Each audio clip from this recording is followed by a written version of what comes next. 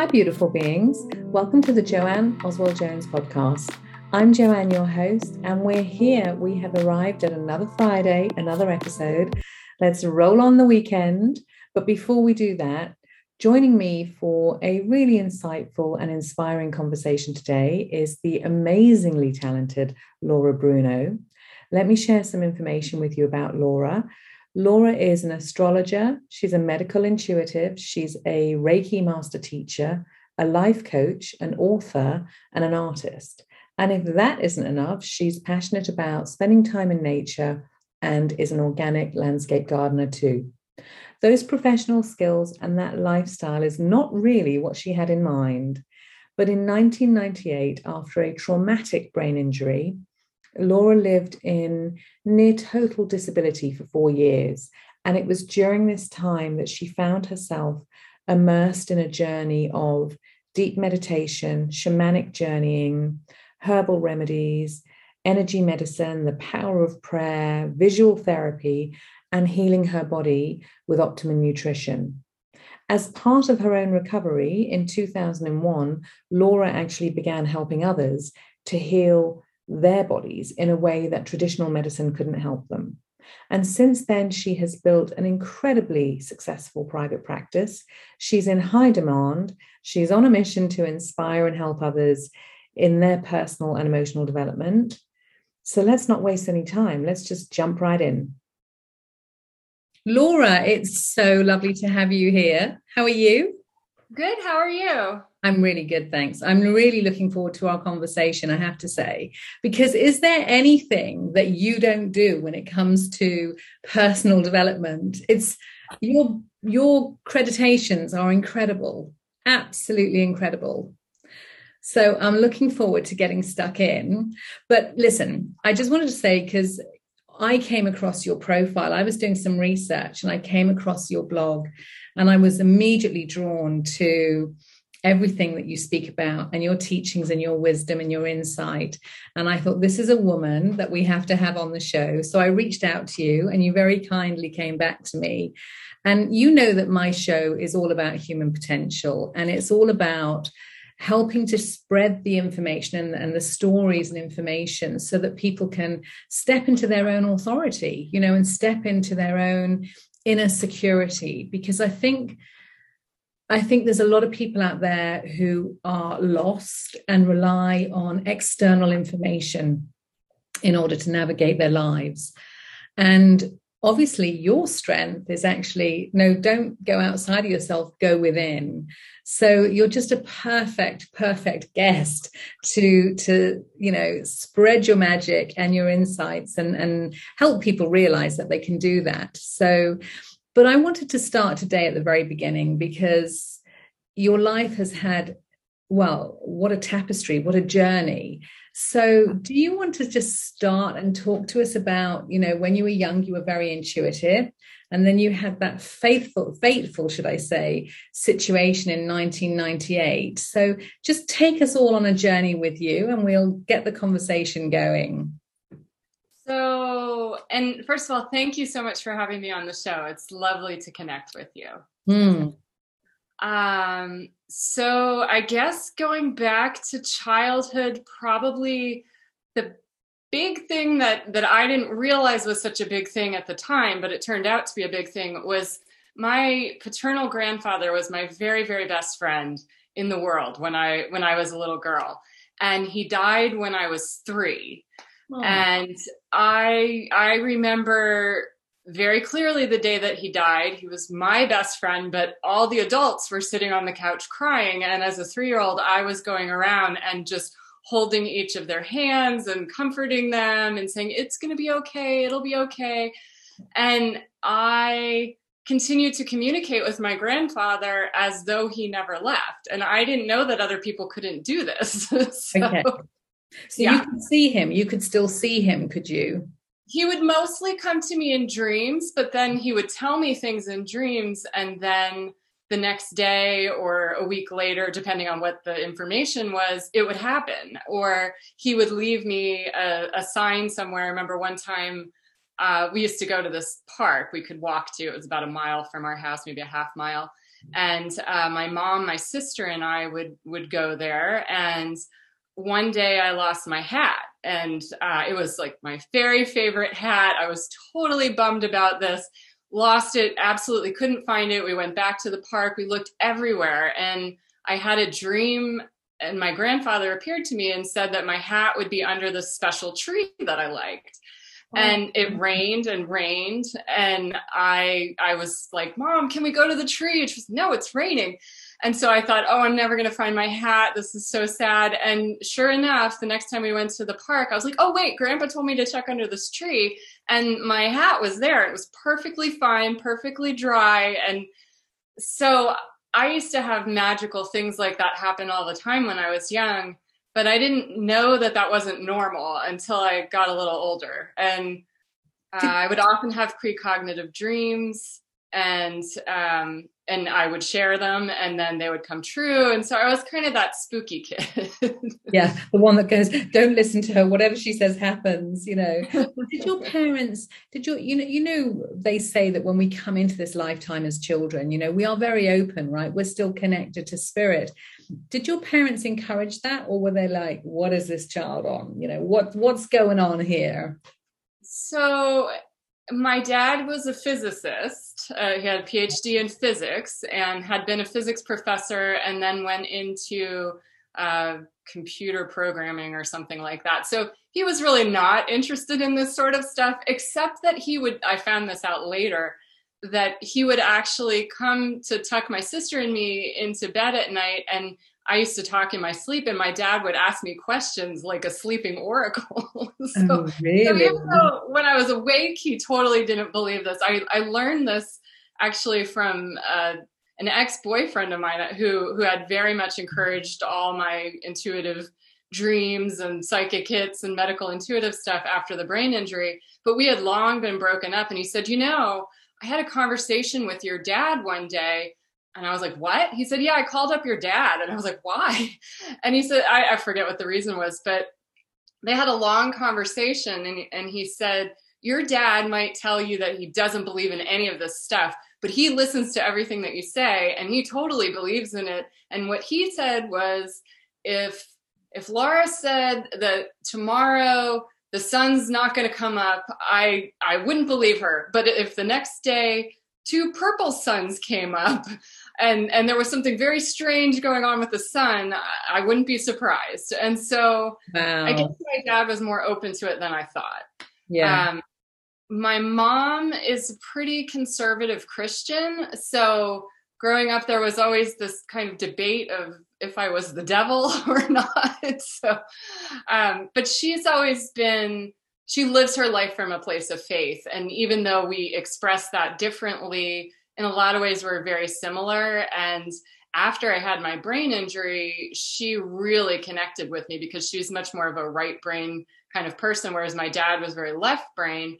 And so it seems like prior to my head injury, I had this very intuitive side that would just bust out, you know, whenever I couldn't control it. Fantastic. But, oh, go ahead. No, I was just saying fantastic. You know, it's fantastic that you didn't suppress it, that you just carried on being you as a youngster, you know. Yeah, and I tried to suppress it as I got older because I found it was getting weirder and weirder, and I was having information for people, and I didn't want to say it because sometimes it was difficult information. I was getting a lot of information on people's health, and I didn't think that was any of my business. And when I was in graduate school the first time, I would just intuitively sense what was going on with the people. And a lot of people in grad school are very stressed out, and I would just empath all of that. But then I was also this weird matchmaker for roommates and apartment mates. And, you know, it was a strange thing. So I kind of had this sort of dual personality thing going on where on the surface I was very rational. Total nerdy English major. And then kind of on the side, everybody knew, well, if you have an issue, like go talk to Laura because she'll tell you some stuff. You should have started charging when you were at graduate. You should have charged, right? You should have been, no kidding. $5 a question, please, you know? Yeah. Oh my gosh. So tell me, are you an empath? Oh, like on steroids, yes. Yeah, because I know there are some people who are an empath, which my understanding is that you feel what other people are feeling. So you can walk into a room and you can sense that Joe Bloggs over there is feeling anger, and you can feel his anger, right? And then there are other people who are just highly intuitive that can tap into, the divine above us or around us, or tap into, spirit, for want of a better word, but don't necessarily connect or can feel what other people are feeling. But you've got the whole lot going on, haven't you? Yeah, I've taken all those quizzes, like the highly sensitive person. I took Judith Orloff's test and the Empath Survival Guide and the psychic test. So I have all the clairs, and basically I have to work to have a filter rather than to not have one. Oh, wow. So you came in with a really big mission, and tell us, talk us into the accident in 1998, because obviously you came in with this path that was what you were here to do, your mission and your life's work. And although you had the skills and the ability, it wasn't something you wanted to do, right? Oh no, not at all. Nope. Interesting. Why? Because was that because you felt different, or why? Well, I felt like it was weird. Certainly, my dad was a very strong presence, and his concern was that I was going to go crazy and wind up living on the streets. And when you have a parent that says that to you all the time, and is saying, go to graduate school, that's your path. You're very eccentric. If you're a professor, no one will really notice. You'll have an excuse. If you're out in the regular world, you're nuts. You're not going to make it. And so he was just pushing this path. And meanwhile, I did fine in the corporate world. I'm not meant to be in the corporate world. I was definitely kind of the weird person in the corporate world, but like I can function there.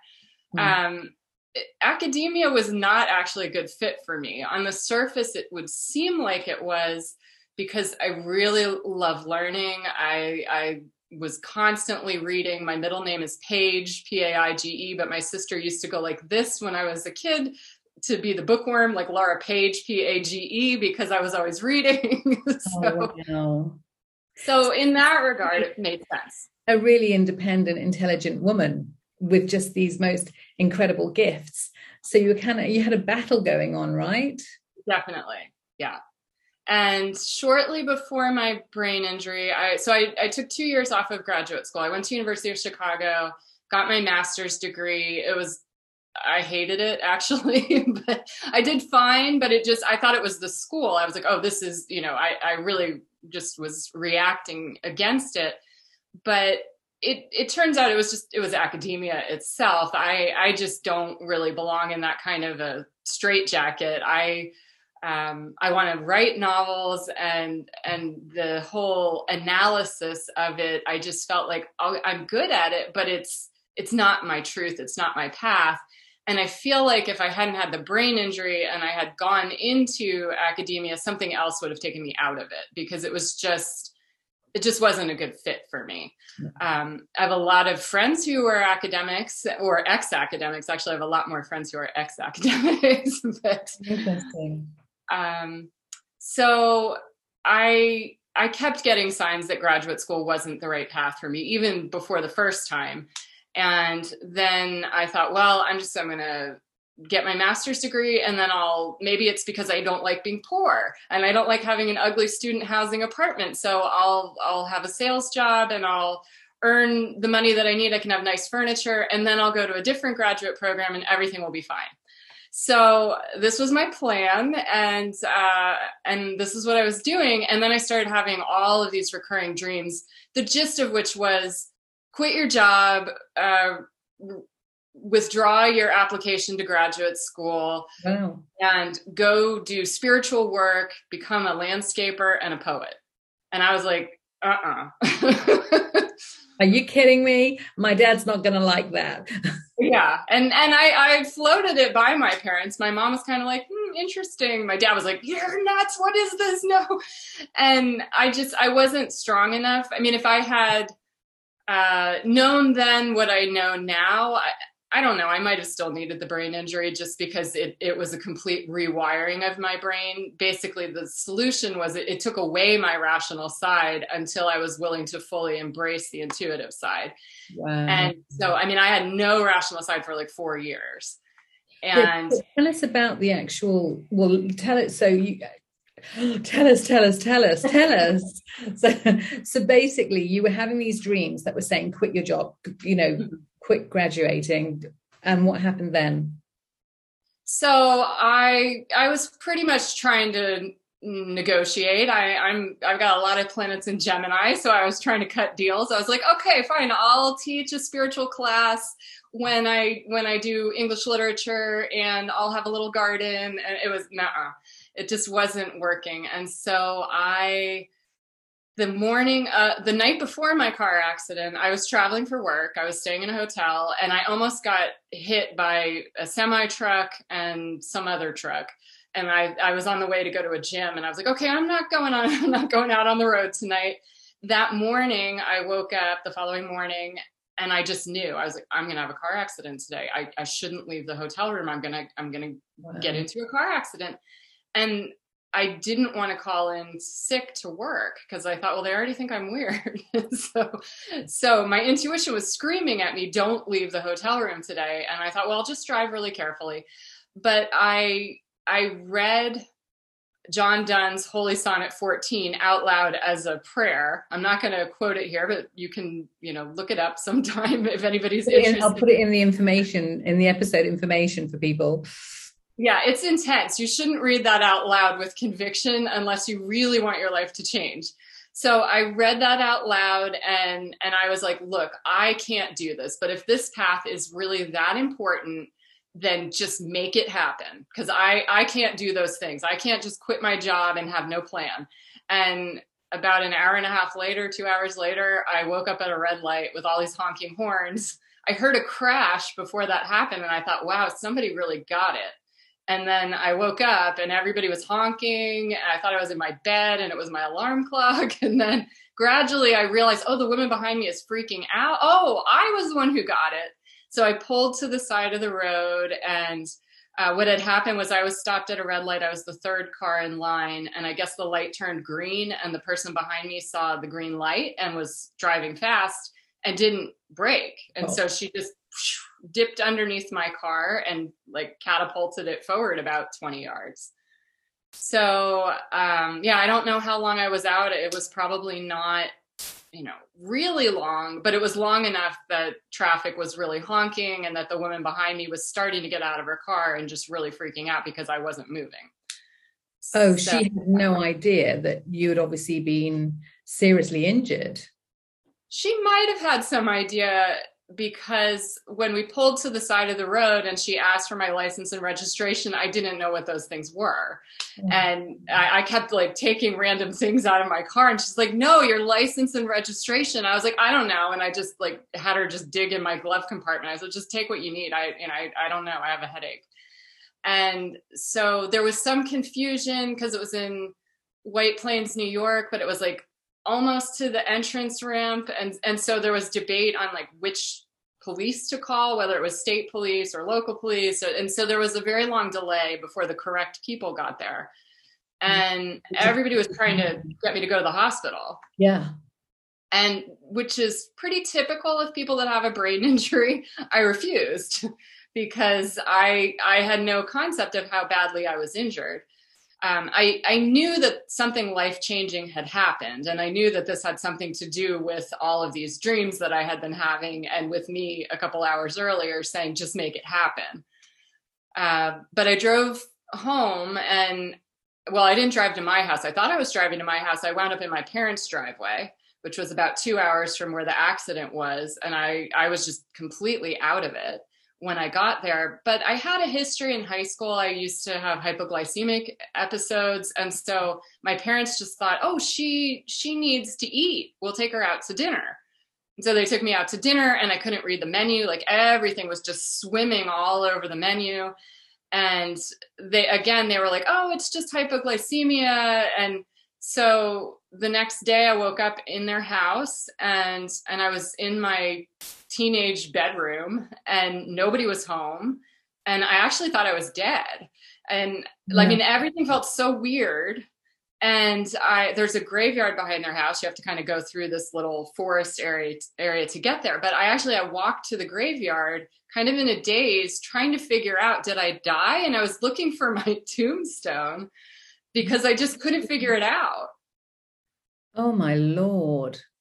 Yeah. And then a deer saw me and it made eye contact with me. And so I thought, okay, this deer can see me. So I'm probably not a ghost. I'm going to go home and I'm going to call my parents. And if they both pick up at work and they both hear me on the line, then the odds are I haven't died.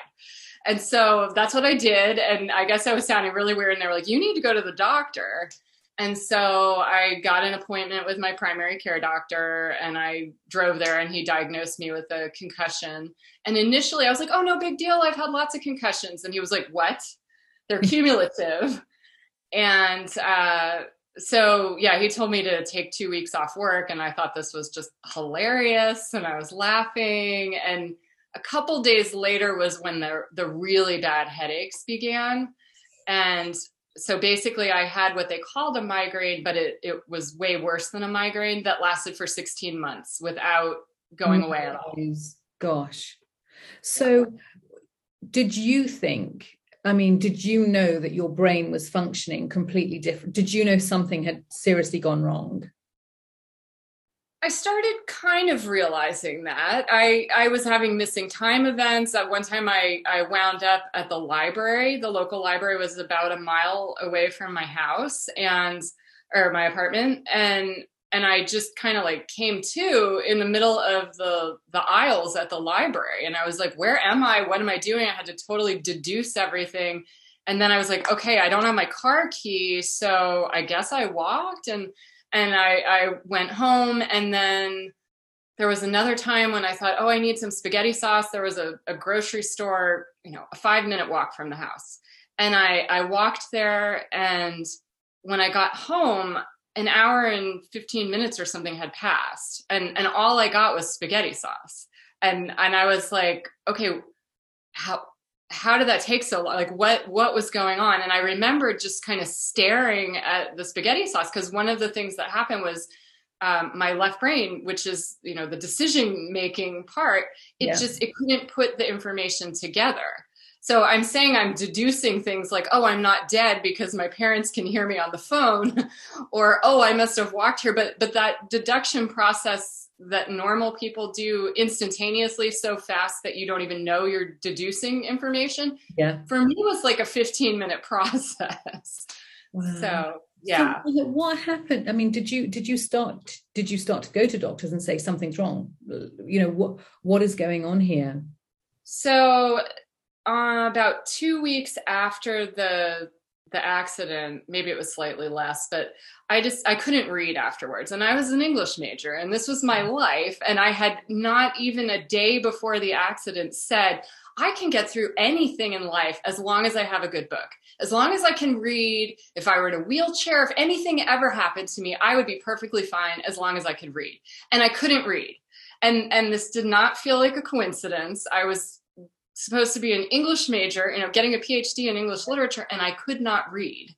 And this was in context of all these dreams telling me that was the wrong path for me. But I'm stubborn. And so the universe was saying, this is not right for you. And I thought, okay, I'm going to find a way to read. And so I took this book. I was reading Hemingway's The Sun Also Rises. I used to read it every spring. I held it in my hands and I found if I just really stared at the page and I just like locked up my vision, then I could keep the print going. But the problem was if I looked away, then the whole room would start spinning. And so I thought, well, I'm just going to read and I'll retrain myself how to read. And I was fine while I was reading. But when I stopped, oh my gosh, the headache was just, massive.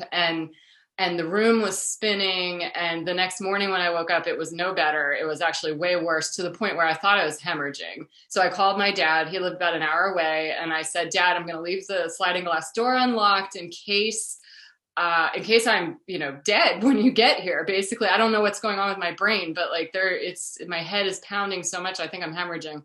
And so he arrived, probably flew up there, and we went to the doctor, same doctor I had gone to initially. And he was like, I told you this was more serious than you thought. And he said, you have a migraine. And so they gave me injections to kind of quell that a little bit.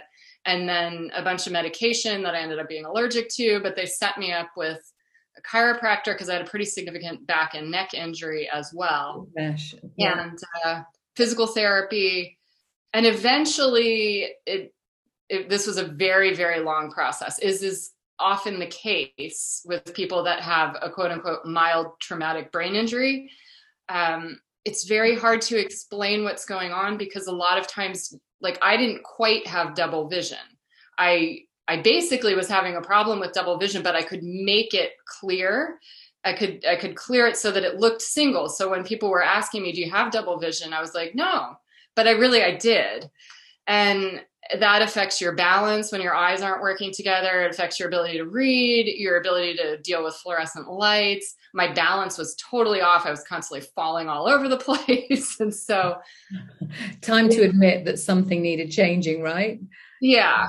So my parents made me move in with them for 6 weeks. And an owl kept me company on their back porch. And I just hung out with a great horned owl for 6 weeks. I would just sit outside in the afternoon. I thought it was an imaginary friend. Honestly, I didn't know that it was real. And then one day my mom, who collects owls, was outside with me on the weekend. She's like, Laura, there's an owl. Is that an owl back there? And I was like, oh yeah, he sits with me every day. I thought I was making him up. And my mom's like, what? This is amazing. And she's getting out the binoculars and everything. So I feel like I was kind of having shamanic training during that time. I was going to say, what does an owl represent from an energetic perspective? Do you know? I don't know I'd have to look into it. So oftentimes an owl will show up when you're going through some kind of an initiation. Okay. Feminine wisdom, the dark feminine wisdom, the night, a lot with intuition, which I lost my filter. I used to be able to kind of pick and choose my intuitions. And after that, I just totally lost the filter. And so I feel like I was kind of recalibrating during that time. Yeah, so I was going to ask that. So when you were staying at your parents', and obviously you then realized, okay, look, something significant's happened, something is changing here. Did you have all those senses, those clairvoyant senses, those, empathic senses? Were they with you, or was just everything a bit of a jumble? Everything. The answer is yes, I did have those, and they were really, really strong and confusing because, again, a lot of times the information that I would be getting would be disagreeing with what people were telling me. And so which is still the case, but now I get paid for that. So yeah. It's easier. People want that information if they're seeking me out. But at the time I was just being given information and I didn't want it, but it kept turning out to be true. And the pattern was that I was overstimulated by everything. But periodically I would get intuitive hits on people's health and it would be screaming at me in my head. And the migraine that was, up here would go like up to here. And it would pound and pound and pound until I would agree to call the person or relay the message somehow. And whenever I did, I'd get a temporary reprieve in the migraine. It would like go back down to, this level. And so I don't know if that was like shock therapy or what, but no, it's so true, isn't it? Because the body, I was discussing this with someone else, and this is something from my teachings as well that I've learned, because I studied as an iridologist, natural health, natural healing. And, in a way, pain is good because it's a communicator, isn't it? And our body, it's the way our soul speaks to us. It's the way our higher self or the divine can speak to us through sensations with the body. And I know that's something that you agree with. It's a form of communication. So whether it be like a migraine or eczema or arthritis or cancer or they're forms of communication to pay attention, aren't they? But I mean, Jesus, a migraine like that, I'd be like, okay, what do you want me to do? Anything to take the pain away. Pretty much. Yeah. So you So started to take heed at that point, did you? as I said, I'm very stubborn. I understand why people resist these things because I was probably the greatest resistor to doing this path, which I now love. And I consider my brain injury the best thing that ever happened to me. But it was quite a journey. And so kind of what happened was I lived with my parents for 6 weeks. My apartment was an hour away. I was supposed to be going to graduate school that fall. I had to defer for a year. And my parents were like, hey, we're driving you to all these doctor's appointments. You need to get more local to us. You don't have to move in with us, but we're finding you an apartment nearby. So I moved back to my hometown, and I had a little apartment, which I loved there. And I was in my little zone, and everybody was kind of like, oh, poor Laura, her whole life is over. And I didn't feel like that, but certainly everything that I knew about my life was over. Sure. That's And strange. I started hanging out with some friends from high school that I hadn't seen in a long time. And one of them kept wanting to fix me up with a guy. And I was like, Tara, have you not noticed? Like, I'm not functional. Like, I don't belong in a relationship right now. No, no, no. And she just kept at it. And then I started having all of these kind of what turned out to be psychic dreams about this guy. And so I agreed to meet him. I had a really bad migraine that night. I showed up at the party. I recognized him. Like when we shook hands, he lit up, I lit up, and I was like, okay, that was weird. And then I went home. And anyway, long story short, my friend convinced me, oh, just have coffee with him. And so we went out for tea. And it turned out that he had been living in the Seattle area, and he was a helicopter pilot, and had just out of nowhere, like, quit the job that he had and taken this job in Allentown, about 20 minutes from where I was living. And he didn't know why he moved across the country. After we met, we kind of realized, oh, okay, this is why. Because his mom had she was a nurse, and she had specialized in working with brain injury people. And so he actually knew a lot about brain injuries. And having lived in Seattle, he was very familiar with alternative medicine. He was actually, even though he's ex-military, was very into intuition, and much more comfortable with my intuition than I was at the time, but always validated it. And he was actually the person that found the doctor that I ended up working for in Seattle. Initially, I treated with this guy in Seattle, and then he was like, well, if grad school doesn't work out, you can come back here. I need to give my practice to somebody. I'm an old man, and I got to give it to somebody. And I was like, what are you talking about? And he said, oh, we've done this experiment, and the next 3 people after you, they have these miraculous healings every time that you're in the office. And I was like, you're just really good at what you do.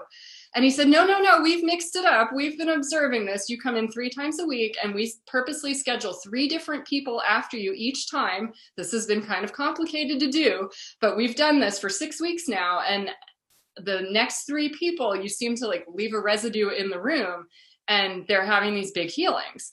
And so, if grad school doesn't work out, then come back here and you should be doing healing. And that was the message that I kept getting, but I certainly didn't want to hear it. So, the doctor you were seeing, was he some kind of naturopath, or was he a allopathic doctor, or was he into intuitive healing? He was, he had been an herbalist for 50 years. Okay. He looked like the professor from Back to the Future, the big wild white hair. And, he had been an herbalist for 50 years. He called himself a holistic optometrist, and he was a craniosacral therapist. And that combination actually worked really, really well for me. Love craniosacral therapy. Mm-hmm. It's so powerful. Beautiful. Yeah.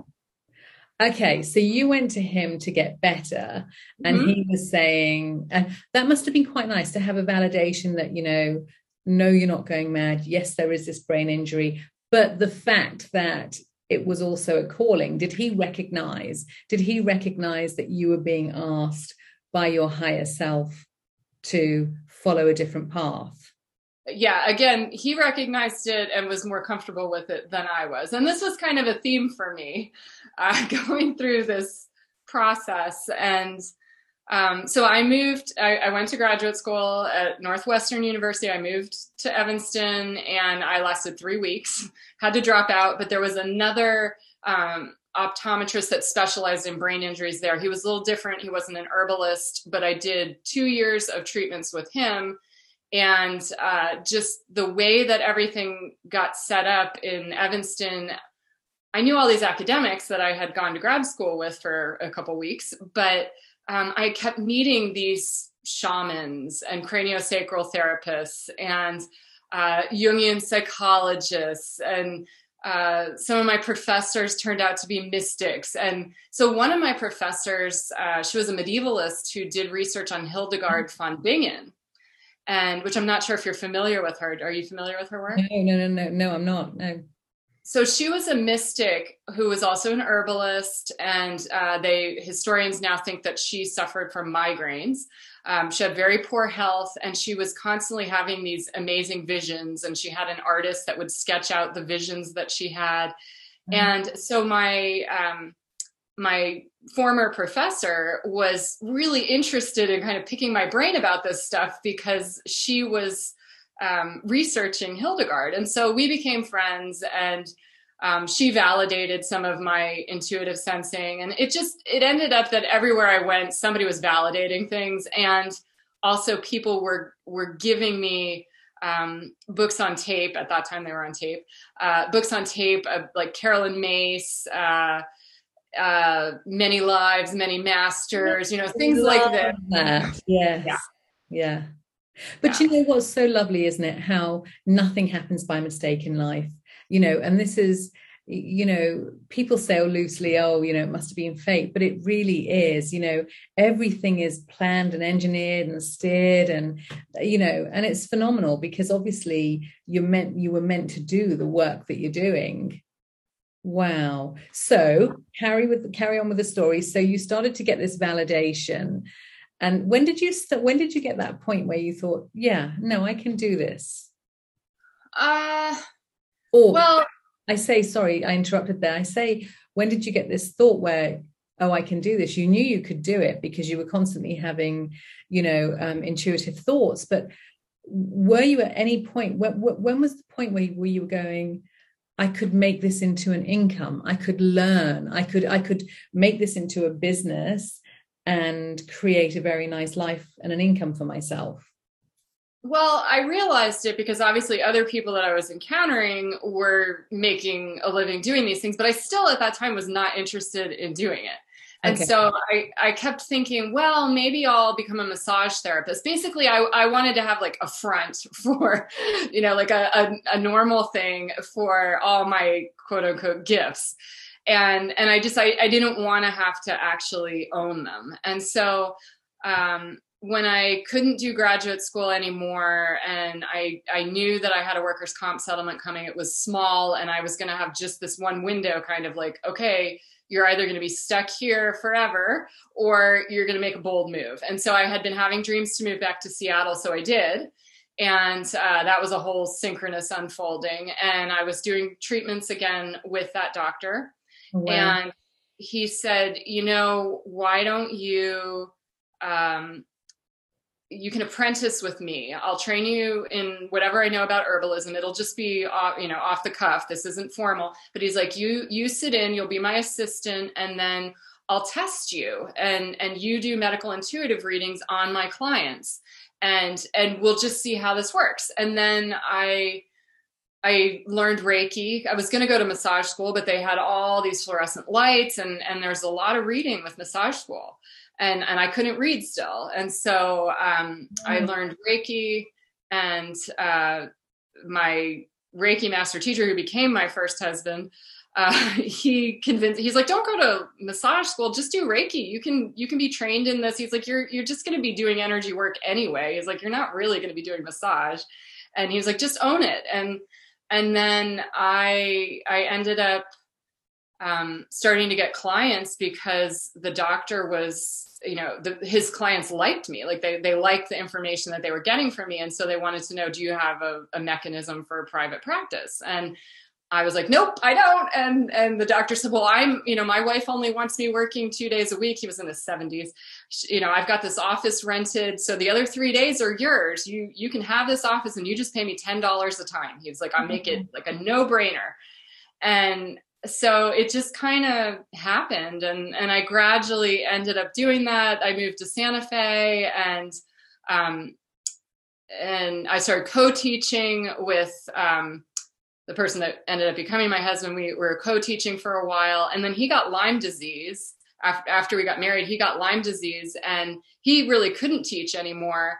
And he had been a life coach, and I was just doing medical intuitive work at the time. And he would have to make a lot of last minute cancellations just because his health was really bad.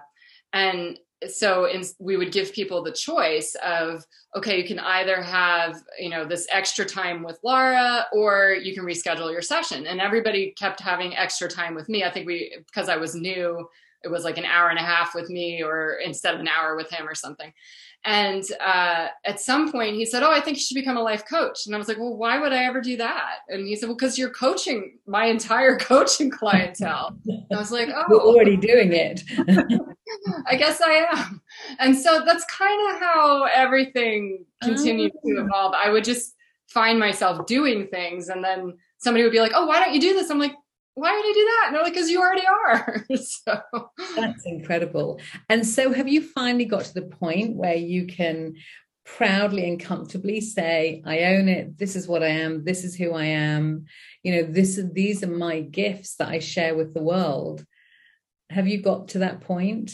Yeah, I've been at that point for, I don't know, 15 years or something. So, I realized that the feedback that I was getting from people was consistently that it was helpful. And even if people weren't having spontaneous healings all the time, because healing is a process, they were finding that they were growing and that they were finding meaning in their experience. And it really helped that I had been through the brain injury, that I had had a husband that had Lyme disease, that I had been through kind of a messy divorce. And so all of my challenges ended up being things where I could really meet people where they were. And even if I didn't know exactly what their circumstance was, I had something in my experience in addition to the gifts. And so I wasn't just like spouting nonsense to them. I was giving them my intuition, but I also had not just the empathic awareness of what was going on with them, but compassion, because I knew what it felt like to be in those positions. And I know what it feels like to be kind of pushed really hard by the universe into, one of these healing or intuitive paths.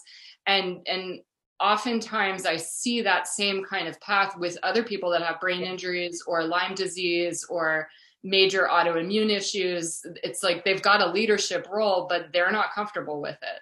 And I get it. It's easier said than done to just be like, oh, just go out and start doing stuff. 100%. And it's so interesting because my question, because I know that you do astrology, you do obviously relationship coaching, you do life leadership coaching, you do life coaching, you do, past life readings.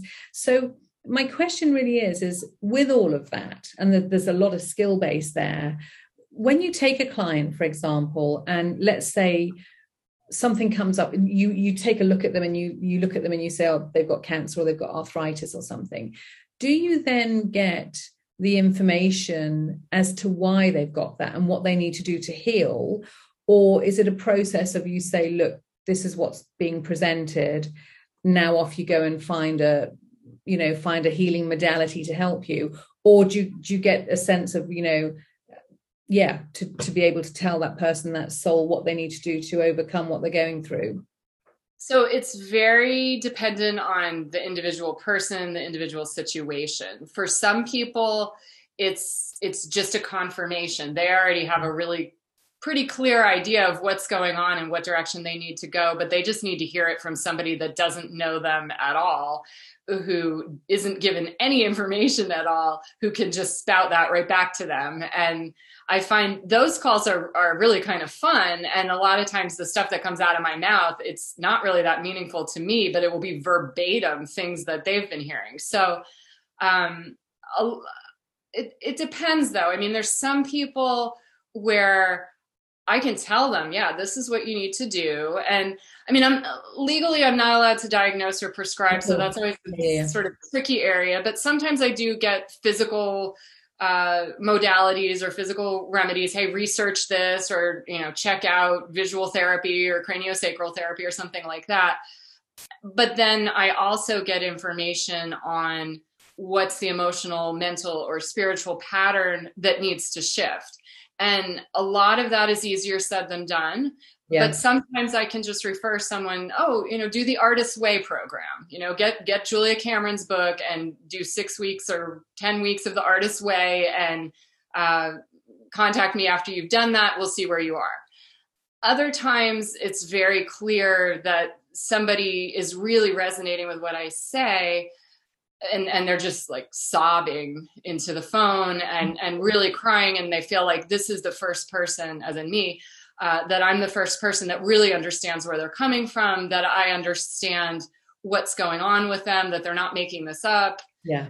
And for them, sometimes it's supportive to have ongoing sessions, because even if they're getting additional treatment, they just need one person who's in their corner that is saying, no, you're not crazy. This stuff happens, and let's talk about those dreams that you're having, or let's talk about these intuitive feelings that you're having that you feel guilty about having, and let's unpack some of this.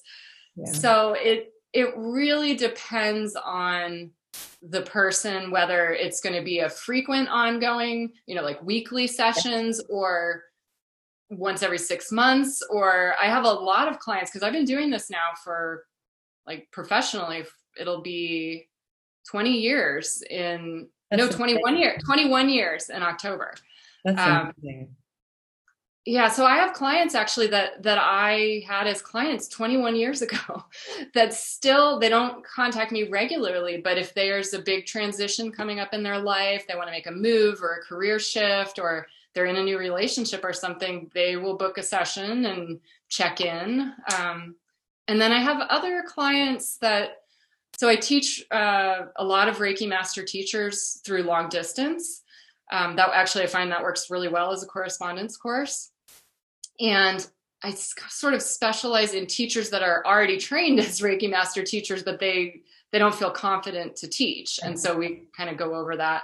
But then I also have people that I'm mentoring in astrology. So people that have learned astrology through an astrology school, but they're like, hey, I want to do it the way you do it. and how do you make your intuition work with reading a chart so that you're not just doing everything, left brain, but you're actually honing in on the important parts. It's incredible, really. What are your thoughts? Listen, I'm totally with you on the whole mind, body, being, and, a diagnostic is often much more emotional. So I always say behind every physical manifestation, there is an emotional suppression. What are your thoughts about navigating the world that we're in, which is, very much for allopathic medicine, and you can't diagnose, you can't, when we know that this stuff works, we know that herbs work, we know that sort of that the flower essences, for example, the bark flower essences and the Australian bush flower, we know they work and we know how powerful they are. Do you get frustrated with the fact that there is this block of embracing, alternative or preventive, I like to say preventative medicine, because it's preventative, right? Do you get frustrated with the fact that, you can't diagnose per se, when actually you can see very clearly in front of you what needs to be done? More in my personal life than in my professional life. In my professional life, people want to hear what I have to say. And if I'm sharing something that sounds like a diagnosis, I have to preface it by saying, this is not a diagnosis. This is just my intuition, but you might want to talk to your doctor about such and such, or you might want to look into this remedy. So I mean, it's a fine line.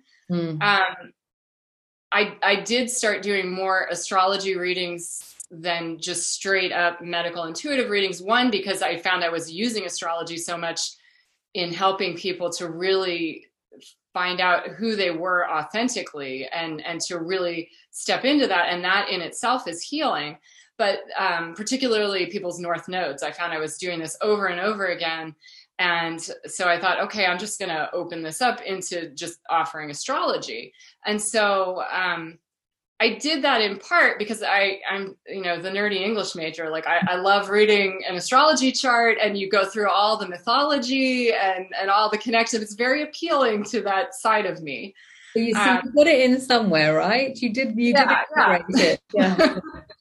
So, but I also got into that just in case the medical tyranny comes down really, really hard, and I'm just not allowed to do medical intuition at all, because I periodically do get these emails from places like, oh, we're trying to get a board for medical intuitive work, and we're going to standardize all of this. And I'm like, how do you standardize this? I've been doing this for 21 years, and like, I wouldn't meet your standards because I haven't gone to this particular school for it.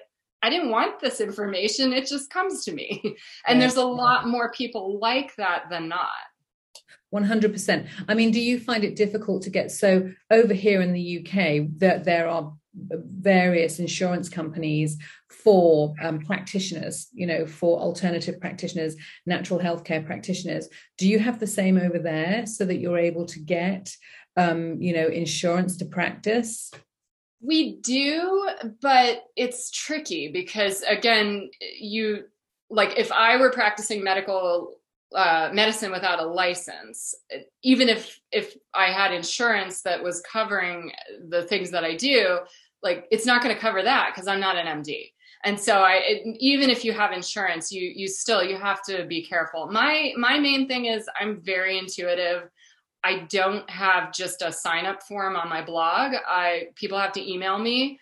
And if I get a weird vibe from somebody's email, or I feel like, oh, I'm not the right person for this person, they should go to this type of practitioner, or they should go to this person, then, I mean, I'm not hurting for business. And so I don't take people if I don't feel like it's a good match. And for me, that I just figured the right people will find me, and hopefully the filter is such that the wrong people won't find me.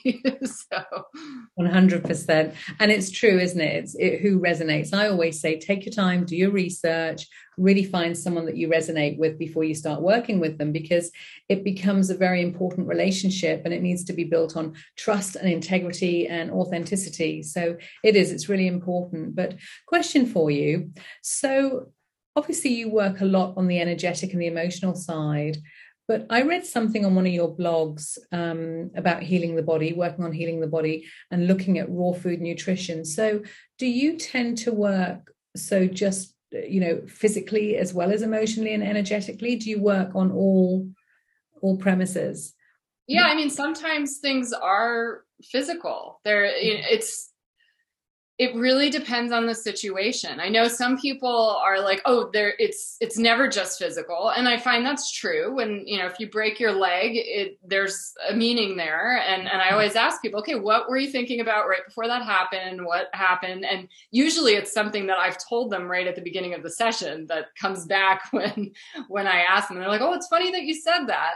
So, I mean, even things that seem totally physical, yes, and I feel like it's more like synchronicity, kind of like the whole world is linked. And so it's not so much causal necessarily, but if this thing is in existence, then these corollaries often will go in existence. Yeah.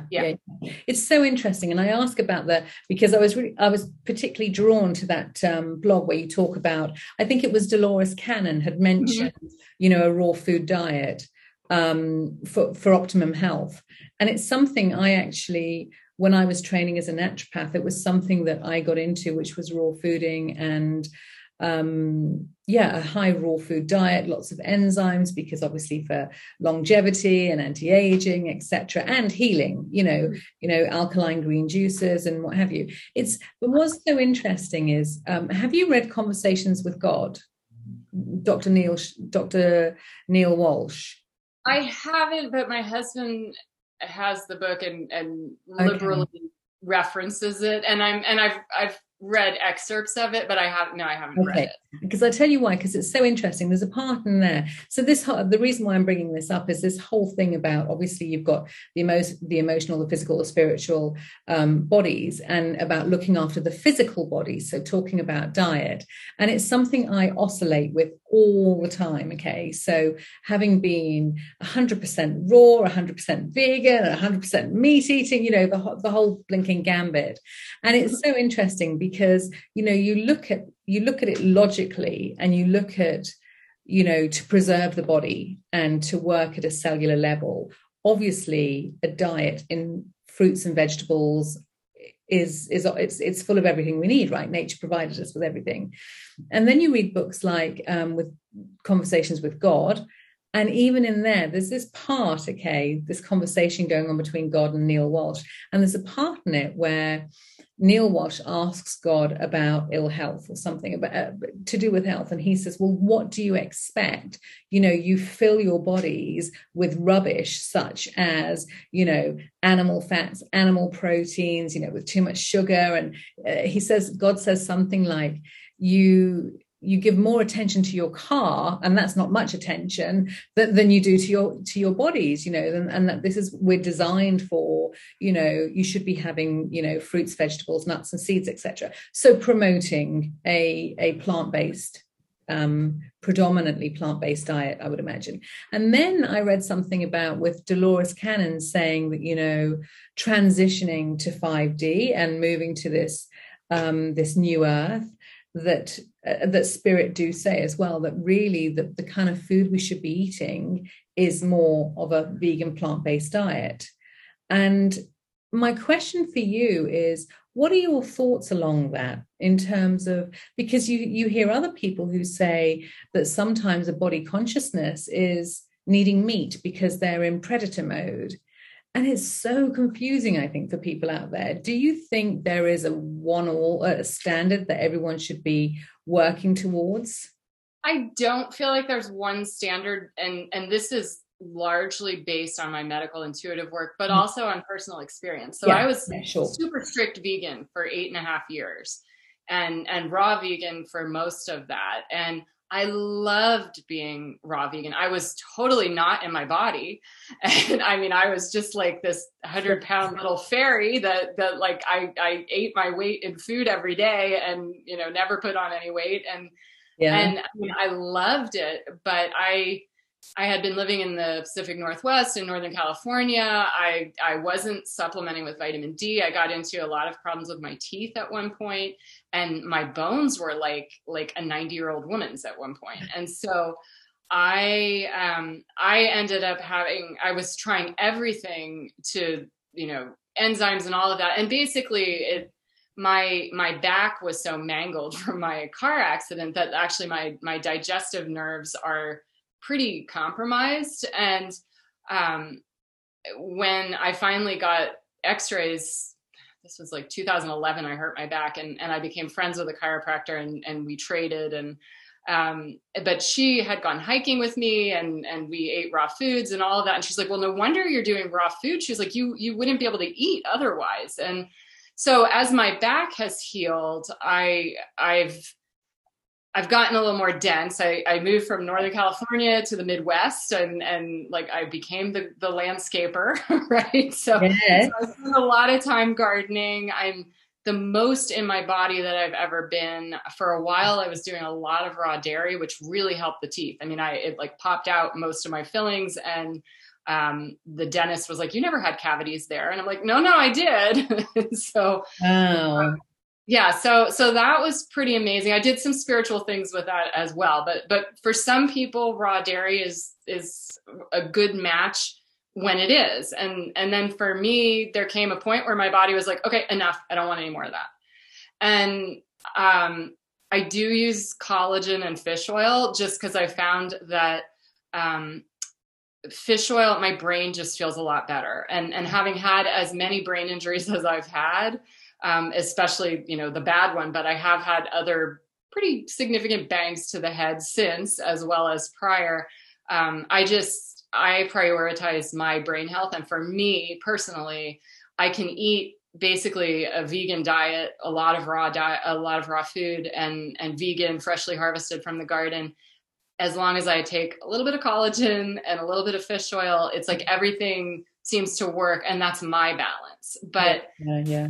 It depends on the person. I've had a lot of clients that were, militant vegans that had been vegan for 20 or 30 years that just ran into major nutritional deficiencies. And that's not to say that there aren't people who can do that long term with no problem, but a lot of them tend to live in sunnier climates where you're getting ample vitamin D naturally, and maybe they don't have certain like genetic factors or other things going on. So it's a complicated topic.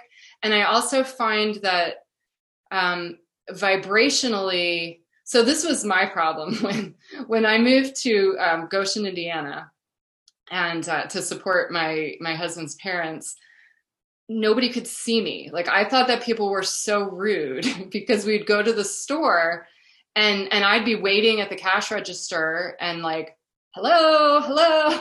And like nobody would wait on me, and they're standing right in front of me. And then my husband would come up and they'd start talking to him. And then he would turn and talk to me, and they would jump like they were completely startled. And they said, "Oh, I didn't see you." And I was like, "I've been standing here for 5 minutes." In front of you. Yeah. So I found that when I ate more cooked food, it kind of like lowered my vibration enough. It made me dense enough that it was actually a lot easier to operate, because it's really inconvenient when you're trying to go about your daily life and people, and it wasn't everybody. I mean, maybe 50% of the people could see me, but like it was an absurd problem, but it was really making my life very complicated. And so I thought, okay, I can remedy this just by eating a little more cooked food. And sure enough, I could then operate, and it was much easier. It's so interesting and fascinating, isn't it? Because there is times when the body consciousness wants meat or wants, and I think, like you were saying about brain health, I mean, the DHA is so important for brain health. And it's something that I do. If I have more of a plant-based diet, I still will have collagen, and I'll still have my EPA and my DHA with my fish oils. And I have like a really good, strong dosage. But it's just a fascinating subject when you see things like, because I think all of us, we're here to grow, we're here to evolve, we're here to learn our lessons. Life is a school, right? And you kind of want to do the right thing. So, and then there's so much conflicting information out there. But I genuinely think, I mean, I know the divine doesn't judge, right? We know that. So I genuinely think when it comes down to physicality, sort of to something like diet, I think you're right. I think it depends on the individual, the where they are in their life, what's serving them and what they need, and I guess the only thing you can do is to make sure if you're going to be having, well, I think really the diet should be as clean as possible. So homegrown, organic, biodynamic, same for the meat. If you're going to have meat and fish, buy the best possible, don't go anywhere near factory farming, get sort of biodynamic food and meat, and bless the meat, and, enjoy basically, because at that moment in time, your body needs it. So I was interested in hearing your answer about that, because I know that you mentioned the raw food on one of your blogs. So do you actually eat meat as well?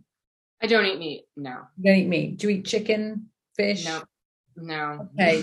So you no, don't. It's just the only animal protein that I get is I eat eggs once a week usually. Okay. And sometimes I eat some organic cheese, and we know the farmer where we get our eggs from, and nice. And then I take some collagen. And yeah, I just, for me personally, I do animal communication, and like it's hard for me to even do the fish oil and the collagen, but I know for how my body operates. Like I am the healthiest that I've ever been right now, and the most in my body, and my bones are really strong, my teeth are really strong. And for me, those were challenges. And I tried, as I said, I'm very stubborn, and I loved being vegan. So, I mean, I tried every angle that I could. And I feel like in part, the reason that this is true for me is so that I don't judge other people in my work, so that I'm not coming from a particular dietary dogma that's like, no, this is the one way to eat.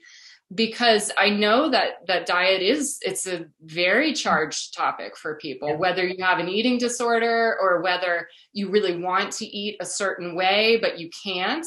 And sometimes that's true for people that, everybody in their family eats meat. It's a real drag for them to eat vegan, but like their body's requiring it. But then sometimes the flip side is true too, where somebody has been very set on, okay, this is the way to eat.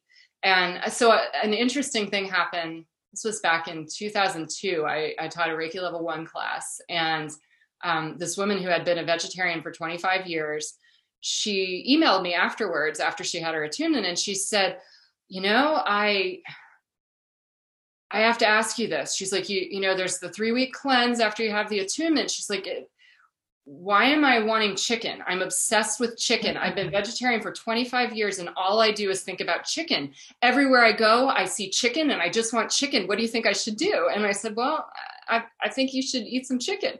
Yeah. And so she got some chicken, and she ate it. And the next time I saw her, I said, so how did it go? And she said, oh my gosh, it was miraculous. I ate the chicken. And I said, and how was it? And she said, oh, it was delicious. It was the most amazing thing ever. And I said, so are you eating meat now? And she said, no, this is the miracle thing that happened.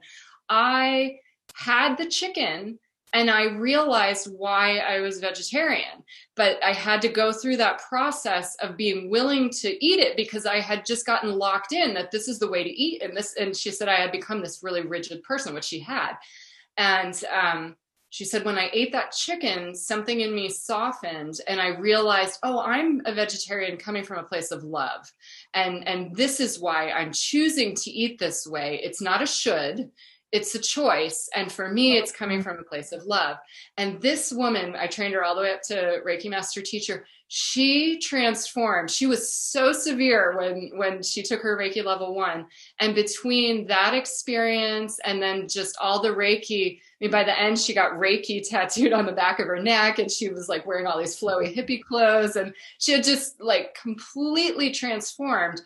But I always remembered that, where, had she continued fighting it, who knows how long she would have been stuck in that. But she leaned into it, had that one meal, and then it brought this just beautiful realization of why she was vegetarian. And it helped her to just live from a place of love rather than the shoulds. That's so fascinating. Talk to me about the animal communication, because you said that and my ears pricked up. So obviously you can intuit with humans, and how does it differ with animals? How does that communication differ? Unless they're cats, it's usually more straightforward. Cats will lie to you. Really? That's so funny. Why do cats lie? Oh, because they can get away with it a lot of times. So they're just tricky. You can butt them. But I don't really list on my website that I do animal communication, just because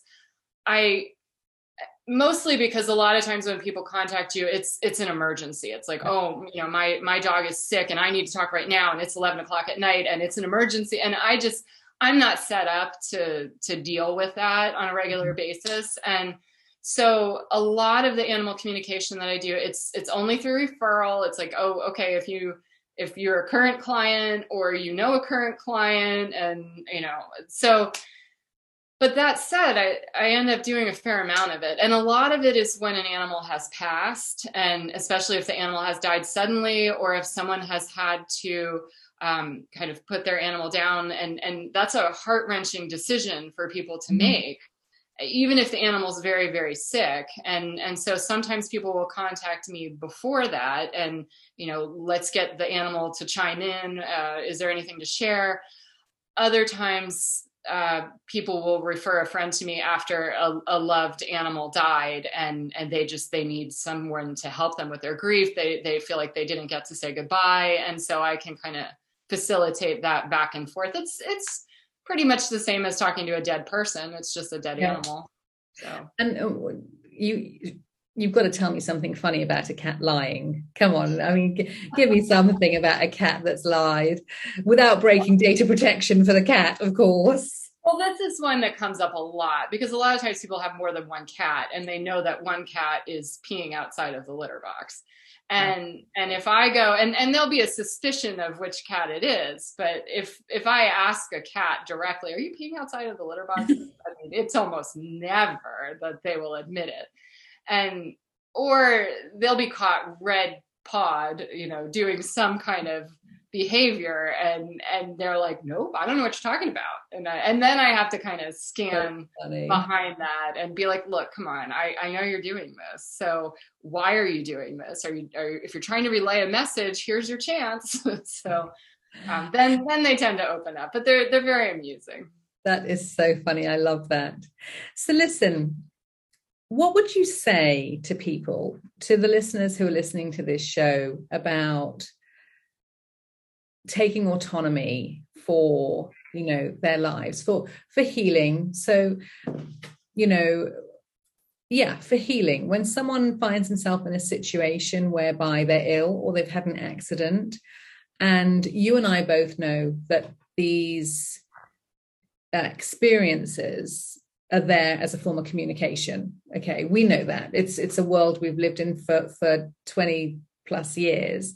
But what would you say is a nice, easy way for people to start leaning into that reality? So, for the listeners going, okay, this is so interesting. So, suddenly I've got some eczema, or I've got a headache, or what would your, not advice or tune in, but just a message for people, not don't blow my computer up. I do not want any intuitive messages, just like some physical, you and I are chatting there, like what's something good that you'd say to people to learn to trust?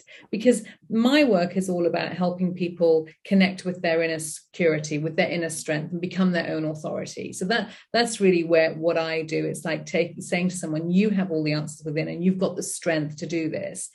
But, this kind of subject that we're talking about, which is mind, body, being, healing, is a huge subject. And as you and I both know, there's a lot of people out there now who have lost faith, I think, in their own ability and are seeking outside of themselves. So what are maybe one or two things that are nice practical applications that someone could do to really help them connect within again?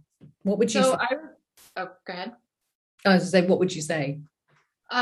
So number one, I would say keep a dream journal, even if you don't dream. The act of starting a dream journal often triggers you to have dreams, and pay attention to what you wake up with. So you may not remember the full context of a dream, but you might have a symbol, you might have a song lyric.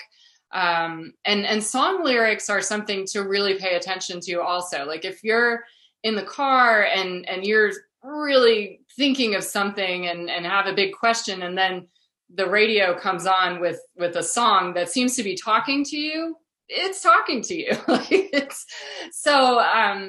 Dreams, but also approaching life like a dream. So sometimes people don't have nighttime dreams. They do, but they don't remember them. And often that's when my theory is that's when you're working on something really, really deep.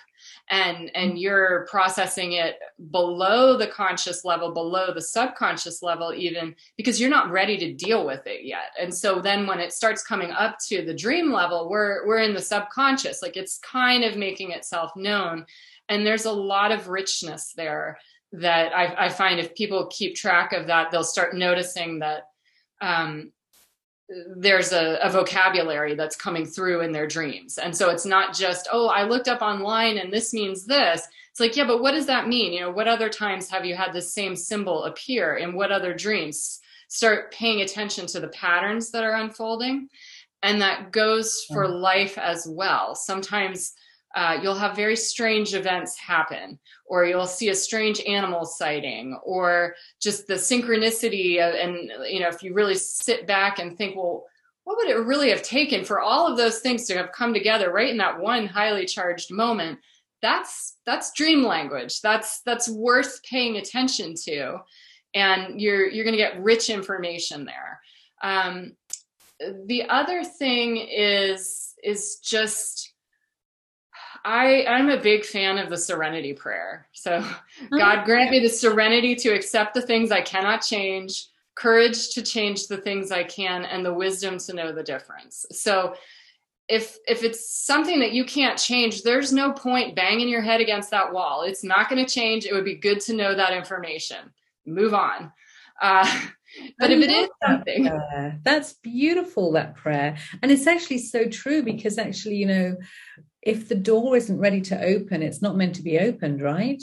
If you're banging, if you're banging your head against a brick wall and that door is closed, you've got to trust that you're not meant to go through it. Mm-hmm. Or that it's not the right time, right? Yeah. I mean, sometimes it is the right door, but it's not the right time. And so then the next part is courage to change the things I can. So asking, okay, what can I do? What's the actionable information? What can I do? Maybe I can't go back to work yet, but I'm being led to, listen to YouTube videos by somebody that's talking about raw food, or I'm being led to look into my North Node sign and just read about that. Well, that's something, do that. And when you've done that, then the next step will become more clear. And so that wisdom to know the difference, because what I find is often happening is that people are pushing, trying to make certain things happen. And meanwhile, life is pushing, trying to make other things happen. And if they would just kind of align their will. So Carl Jung has this great quote, which is troubling to me, because I want to fully believe in free will. But the more I study astrology, the less I believe in free will. I feel like we can align ourselves and we have a choice of how we experience certain energies. But there's things that we came here to experience. There's 100%. 100%. So Carl Jung's quote is, free will is doing gladly and freely that which one must do. And I just find I just got goosebumps, but that's like a guiding principle for me. I love that, because you're right. People talk about this free will, but, my understanding, and from my research and looking into teachings, and especially reading Julia Cannon's books, I mean, God, that woman's amazing, right? Is that the soul will have to experience, the soul, you come down to overcome certain lessons or learn certain things, and there is no free will in that. And in fact, with iridology, which is I don't know if you know about iridology, but it's medical diagnostic, and within the iris you can see up to 5 generations, probably more, to be honest, of physical, emotional, spiritual, and mental information, both sides of the family, the paternal and the mother side of the family. And within the iris, everything's already mapped out. And they're known as time risk marks. And so it's not what happens to you, but it's actually how you deal with what happens to you. Right. So I love that, what you just said. In fact, I'm going to have to write that in the episode resources, because that is beautiful, because it helps you surrender, doesn't it? It helps you go, okay, I have free will, but I have to do what I'm here to do. Right. And maybe the free will just occurs pre-incarnation, where, that's when the choice is made. That's a philosophical question, but from an observational standpoint, and also just, as I've said, I am very stubborn. I'm a fighter.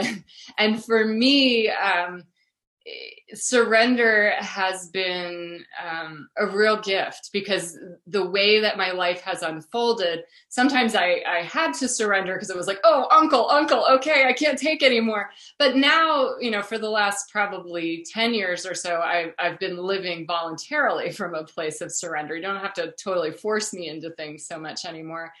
And just the gifts that unfold that way, and the magic. I mean, just my life is like this constant sprinkle of delightful occurrences that I just feel like it's because I'm on path. And, that is the path that I would choose now, but I didn't know it initially.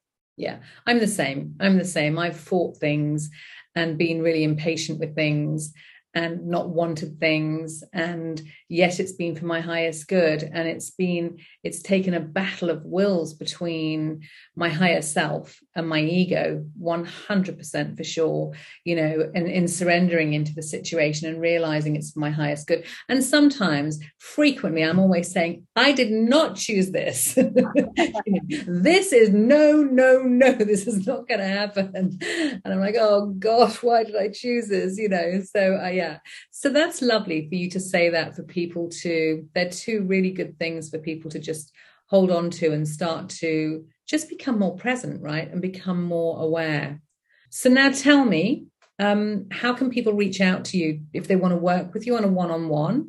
And I mean, obviously in today's episode, what I'm going to do is I'm going to leave the links to your website where people can reach out to you. Is there you're not on, so do you mind me asking why you're not on social media? Is it from an energy perspective? Mostly it's from an energy perspective. I had a Facebook account for about a year. That's actually how I met my second husband. I'm not opposed to Facebook. It played a good matchmaker in this bizarre life of mine. But it was, I would take periodic Facebook breaks, and it would feel like all of these things that were plugged into me, like, got taken out, and it felt like such a relief. Like I wasn't being siphoned off. And I thought, oh, that's just my imagination. But I would get all these emails from people. I need my fix. I need you to be back on Facebook. Why aren't you on Facebook? I needed my Laura energy. And I'm like, okay, that's weird. Like, this is too much. This is my energy. Yeah. So yeah, Facebook and anymore, just with a lot of just how divided everything is, I just prefer to kind of not live in that world. I was on Instagram for 2 weeks. That was just not a match for me. And I think I was on Twitter for a few months, like in 2008 or something. I have very speedy fingers, and the internet is forever. And I'm actually grateful that I haven't been on social media, because I've just, it's been me. And instead of spending a lot of that time, I've been in the garden. I've been connecting with people in person or doing sessions. What I found was that a lot of times people would be like, oh, I just have a quick thing. And like, really, they would need extensive coaching or something like that, but they were getting that little fix, and it wasn't really helping them. No. And so I have my blog, which is, you can get to it from the website asklaurabruno.com, ASK Laura, LAURA, Bruno, BRUNO.com. It's also laurabruno.wordpress.com. And I used to have about 5 different websites, and everybody just always read my blog. And I thought, well, why am I having all these other websites if everybody only reads my blog? So I streamlined. Good for you. And actually, you're so right, because you can just become too fragmented, especially with someone who's as sensitive as you are. You're picking up, I suppose, when you're, on social media, even though there's a barrier with a computer, you're picking up the energies, right? So you then become fragmented, which is just too much.